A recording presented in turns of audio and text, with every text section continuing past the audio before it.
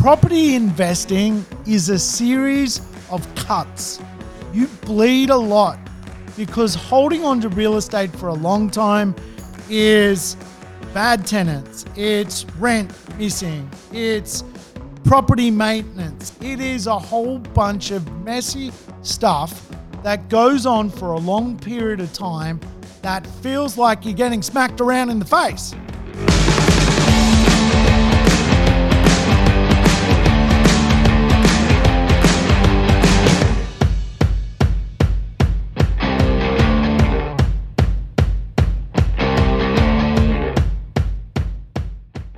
Welcome to the Urban Property Investor. I'm your host, Sam Saggers, here to help you crack the code of real estate wealth. And today on the podcast, we are discussing holding real estate. Yes, holding real estate. I tell you what, before you switch off, because I know that topic sounds bloody boring, it is not going to be. Let me assure you, we're going to learn some real fundamentals around wealth, how to keep wealth, how to control wealth, and how to map out an economic future for yourself, which will end up you living off passive income. Holding wealth is so important. It's actually more important than building wealth. I think a lot of the conversations around real estate are wealth building conversations. In fact, too much emphasis is probably put on the idea of buying real estate, subdividing it, renovating it, adding value, getting a discount.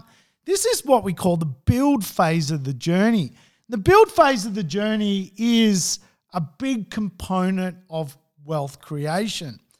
And as we know the concept, the most normal way to make money out of real estate is what is called a buy and hold strategy. When you do a normal strategy, you cannot expect abnormal returns. A normal strategy of buy and hold is actually a long-term wealth creation principle. So many people get one part of the puzzle wrong. And I don't think people get the buying phase wrong. The building phase, you can't go too wrong. Even if you pay a little bit too much for real estate on the day, you can't go wrong if you're going to hold. And the holding part of the puzzle, the big part of the economic dynamic of being a great property investor is how to go about holding real estate for a very long time. Now think about how long you may have held a property for. What is the longest period of time you have held a property for? Is it 5 years, 10 years, 20 years? Is it 30 years? And I tell you what, when you do meet a property investor who has held real estate for 30 years or longer, you will be blown away at just how valuable their property is, but even more importantly, just how much rent they're able to get out of a property after holding it for 30 years. From the time they purchased it to the time that you revisit it 30 years later, that cash flow is hot. I am telling you, I have early mentors that bought real estate for a can of Coke in places like Kirribilli, a can of Coke, a couple of bucks, $100,000, that kind of money that today are getting $1,100 a week rent from a property in Kirribilli, or actually 3 properties in Kirribilli, $1,100 each. So all of a sudden, holding real estate is a big part of the puzzle because all of your wealth is actually what you keep. On the journey, you're going to go through phases, and I want to explain the phases to you. For real estate investors, there are 3 phases to investing. The first phase is your build phase. And this is where most of the media, most of the conversations highlighted around building wealth. If you look at videos, if you look at seminars, if you read books, most of them are centered around building wealth. And really, building wealth is the accumulation of assets. In other words, you're buying a property and you want it to do really well so you can go buy another property. and you can compound your investments to finally end up with enough assets to take you through to retirement. How do we determine how many assets we need? Well, it's a number. That's the magic number. And I've got to ask you, what's your magic number? Because if you don't know it, there's your first problem when it comes to holding real estate. Most people I coach, now this is just for me, most people I coach, the magic number is $100,000 passive income. People want to live off $100,000 passive income. Here's the mathematics. On a 5% return, which is fairly normal for a property investor to get these days, you need $2 million worth of real estate paid off to live off $100,000 passive income. So you got to get started and you need to crack on, because to accumulate $2 million worth of real estate today is difficult. You've got to build the wealth. But then you go into the second phase. The second phase is holding on to wealth.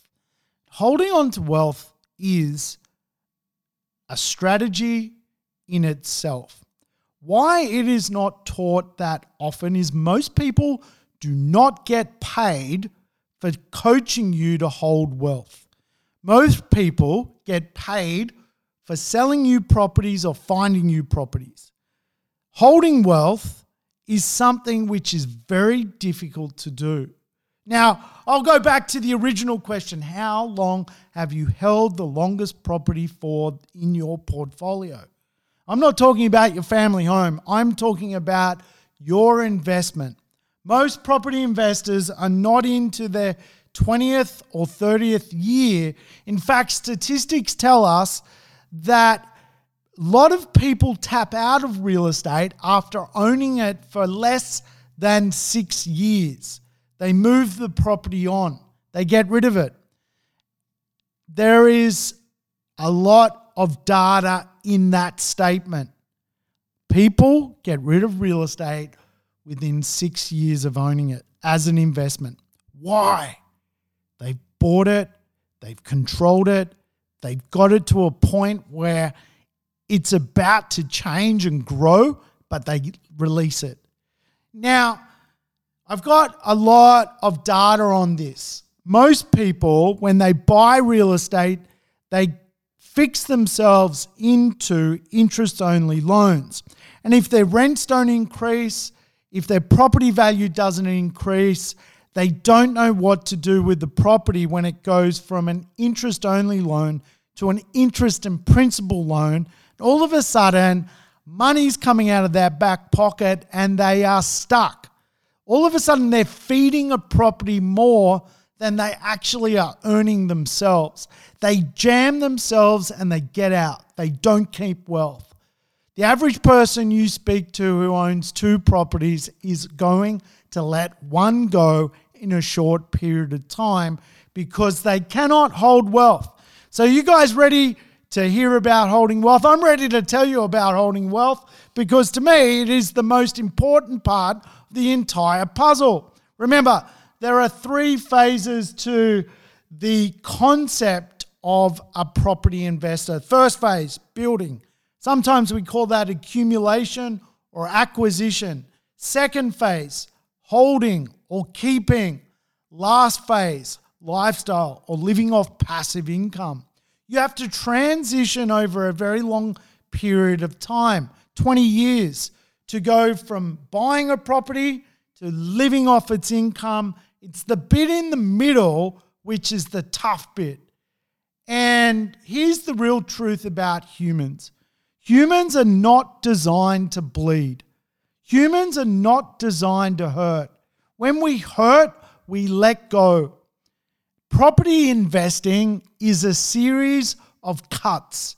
You bleed a lot because holding on to real estate for a long time is bad tenants, it's rent missing, it's property maintenance, it's finance conversations, it's borrowing money, it's refinancing. It is a whole bunch of messy stuff that goes on for a long period of time that feels like you're getting smacked around in the face.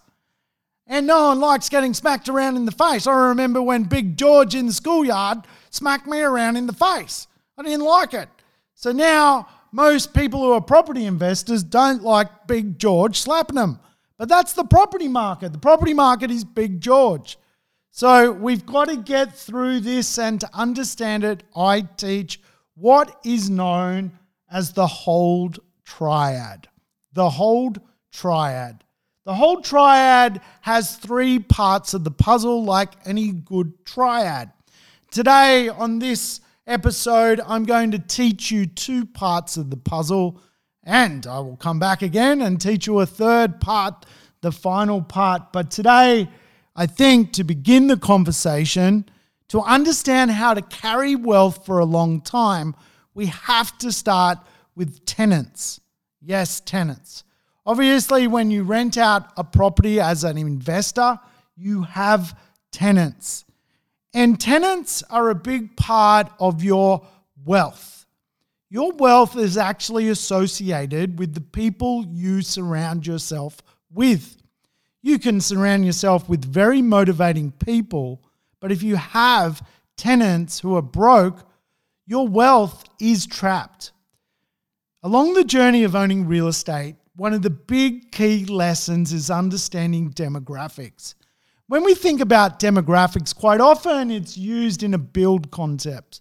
When you're talking about buying real estate, we often talk about demographics of the neighborhood, demographics of the urban energy of the streets. We talk about downsizers and upgraders, and we talk about dinks and nettles and all these terminologies that really make up the demographic underbelly of society. But demographics is really important in the hold phase. Who are you renting your property to? Are they going to increase their wealth on your journey? Now think about that statement for a minute. Are your tenants going to increase their wealth on your property journey? Now you might be shaking your head or scratching your nose or whatever you might be doing, thinking, what the hell does he mean? Why does it matter if my tenants' wealth is going to increase? Well, here's the thing.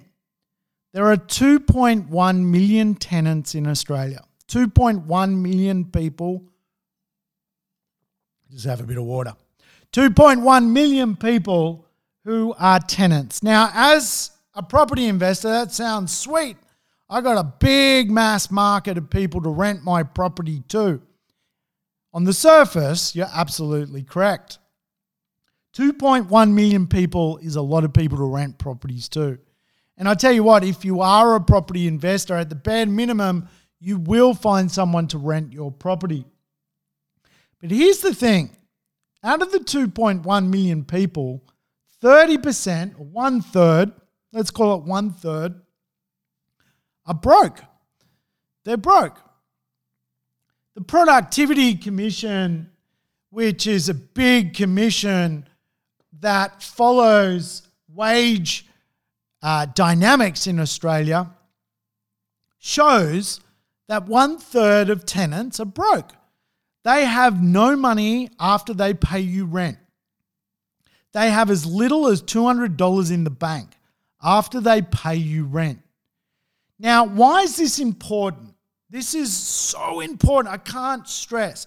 You've got to hold this piece of real estate for 30 years, for 20 years. So how are you going to do it if your tenants are broke?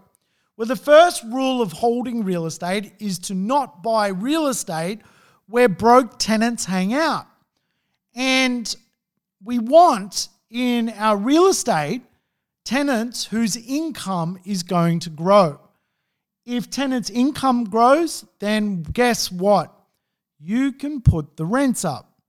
When you can put the rents up, it means you've got more cash flow to balance and hold real estate longer. If you own a piece of real estate and you're stuck and your rents are not improving or growing, or you're not able to put them up at a consistent level, if you can't do the $10 or $20 a week and then one big jump of $50 a week every 5 years, all of a sudden you have a problem. The problem, of course, is your property investment is not growing. And because it's not growing and there's not enough cash flow coming in, this is where people can't hold on to wealth. They pass it on. They get rid of their property because all of a sudden they're not seeing income growth. Income growth in real estate is a must. If you want to hold real estate for 20 years, and I'm talking going from buying something today at $500,000 and seeing yourself get a rent of $1,200 a week 20 years from now, you have to align yourself with the right demographic of people in society. Without having the right demographic of people in society, you're going to struggle. Your asset's not going to grow. If you're renting properties to the half a week away from broke tenant marketplace, you're in trouble because they don't have any more money. Think about the inequality in Australia today, the inequality in New Zealand. All of a sudden, the challenge with people is they're not earning more income. Coronavirus took care of that. You think people are getting a pay rise? Absolutely not. So all of a sudden, many parts of society are struggling. 1/3 of society today is going through an inequality challenge. So what kind of personas do we look for? Well, that's interesting, right? Because we're studying demographics here. We got the whole part of the puzzle lined up. We've got the tenants. We know we need tenants. We know we need to be a property investor. Well, Roy Morgan puts out a great report on personas. There are 54 different personas of people in Australia and New Zealand. 54 different types of people. They are different consumers. They all consume differently, but out of the 54 different consumers, they are actually broken into 6 different groups. Of the 6 different groups, 4 of the groups are tenants we would love to have in our property investments, and 2 of the groups are tenants we would not want to have in our property investments. The 2 tenant groups we would not want to have in our property investments are groups where they are half a week away from being broke. They've got a couple of $100 in the bank, and because they're broke, they are not going to grow with your asset. So if they're clustered around a certain area where your property is, you're going to struggle. However, conversely, we can go out and find groups which are going to get pay rises, they're aspirational, they want to get ahead in life, they're investors themselves, they've got money, they've got attitude, and they will pay you more for your investment into the future. In fact, your wealth, if linked to them, will actually grow. They are your seed investment. They are actually your seed that becomes a flower. So, who are the personas? Well, I'm going to run you through them. There are 6 personas. The first persona is known as the leading lifestylers. Leading lifestylers are all about living life. So they live in lifestyle areas. They're living on the beach. They're living in the cool urban pocket close to the city. They're living next to the bushwalks. They're living in the prized locations of real estate. The leading lifestyle group is all about that idea of livability. If you can find a livable suburb, odds are the leading lifestylers are there. They want to pay you more rent for our lifestyle. And that is so important because as society grows, lifestyle trends are growing as well, and people are opting to pay more for lifestyle. The second group is the Metro Techs. Metro Techs is a big part of future growth. I bet a lot of my hold strategy and my build strategy on Metro Techs. Metro Techs are the knowledge worker within the economy. The knowledge worker is a big part of future economics. We are living in the 4th industrial economy. We are living in a time where a digital revolution is unfolding. Metro techs are knowledge workers. They are skilled, they are cool, their life looks like they're out of a beer commercial. They live it large and they rent big. And because they earn well, they pay good rent. Because they pay good rent, they are fantastic tenants. Now, if you want to retire on income, you need income. You can't mess about with a couple of $100 a week here or there. The Metro techs pay in the thousands for rent. They earn $20,000 a month, so $5,000 a month on rent ain't a problem. The trick, of course, is to find out how do you buy a property where the Metro techs are going to go, which of course is building, not holding. What I'm saying today is you want to create a property in your build plan that you end up holding to a leading lifestyler or a Metro tech. The third part of the puzzle, or the third dynamic or group you can look at, is the aspirationals. Aspirationals are up-and-comers who think differently, who want to be successful, who are on the verge of cracking the code of becoming absolutely great in life. Aspirationals will pay more rent because they will want to be seen to be aspirational. People who are not aspirational obviously don't have the metric of the aspirational. The aspirational is kind of a hybrid of the Metro tech and the leading lifestyle demographic. A great person to rent. You often find the aspirationals living in those middle or inner ring neighborhoods of cities. They want to be close to the action. They want to be with the pulse. And they're making some pretty good coin, so you know you can put the rent up on those people. The final good demographic is what we call hearth and home. Yes, hearth. Get the Oxford Dictionary if you don't know what it means. Hearth and home. Hearth and home people are those people who love going to Bunnings. They love working on their home. They love staying at home. They live in really good suburbs. They look after their house. They're house proud. They mow the lawns all the time. I actually hate hearth and home people, but they make very good tenants. Hearth and home people use whippersnippers and leaf blowers. If you've ever had the leaf blower go off at 7 a.m. in the morning, it's a hearth and home. You do want to kick them. You do want to punch them. You wish they would shut up. But I tell you what, they are wealthy, they make tenants, they're good people, they're responsible, they earn, they are creative, they are a good source of your income for the future. You want these people as tenants, you want to put the rent up on them, you want them living in your neighborhood, and you want to make passive income from them. Remember, you're betting on people. See, here's what people don't realize about real estate. Real estate is not just about place. It is not just about property. It's actually about the people who live in the property.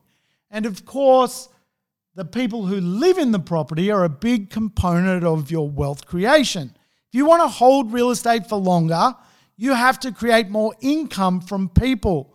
If the people in your neighborhood are the right people, given time, you will be able to create more income from them. So who are the people we don't want as our tenants? Now, I want to caveat this because I'll probably get some hate mail that people are all good. Human beings are beautiful. Human beings deserve respect. And I'm not trying to belittle or sabotage anybody. Everyone needs a go. But it's your wealth we're talking about, and I'm serious about you. You want to be renting your properties to the leading lifestyles, the Metro techs, the aspirationals, and the hearth and homers. You don't want to be renting to two groups that are known as the fair go and the doing fines. Now, let me explain the fair goers and doing fines. The fair goers are the group of people who complain that if they just got a fair go, life would be better. Oh, mate, I just want a fair go. Why can't I get a fair go? You know who that is. You know who that is.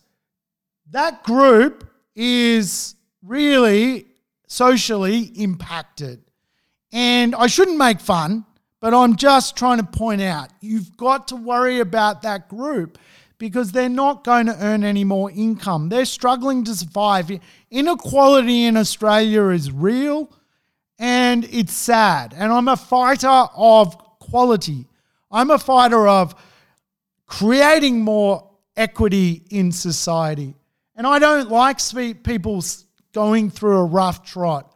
But when someone is half a week away from being broke and they're my tenant, I need to be concerned because when they can't pay the rent, I have to dig into my pocket to take from my family to make up the difference of the shortfall of rent and pay the mortgage.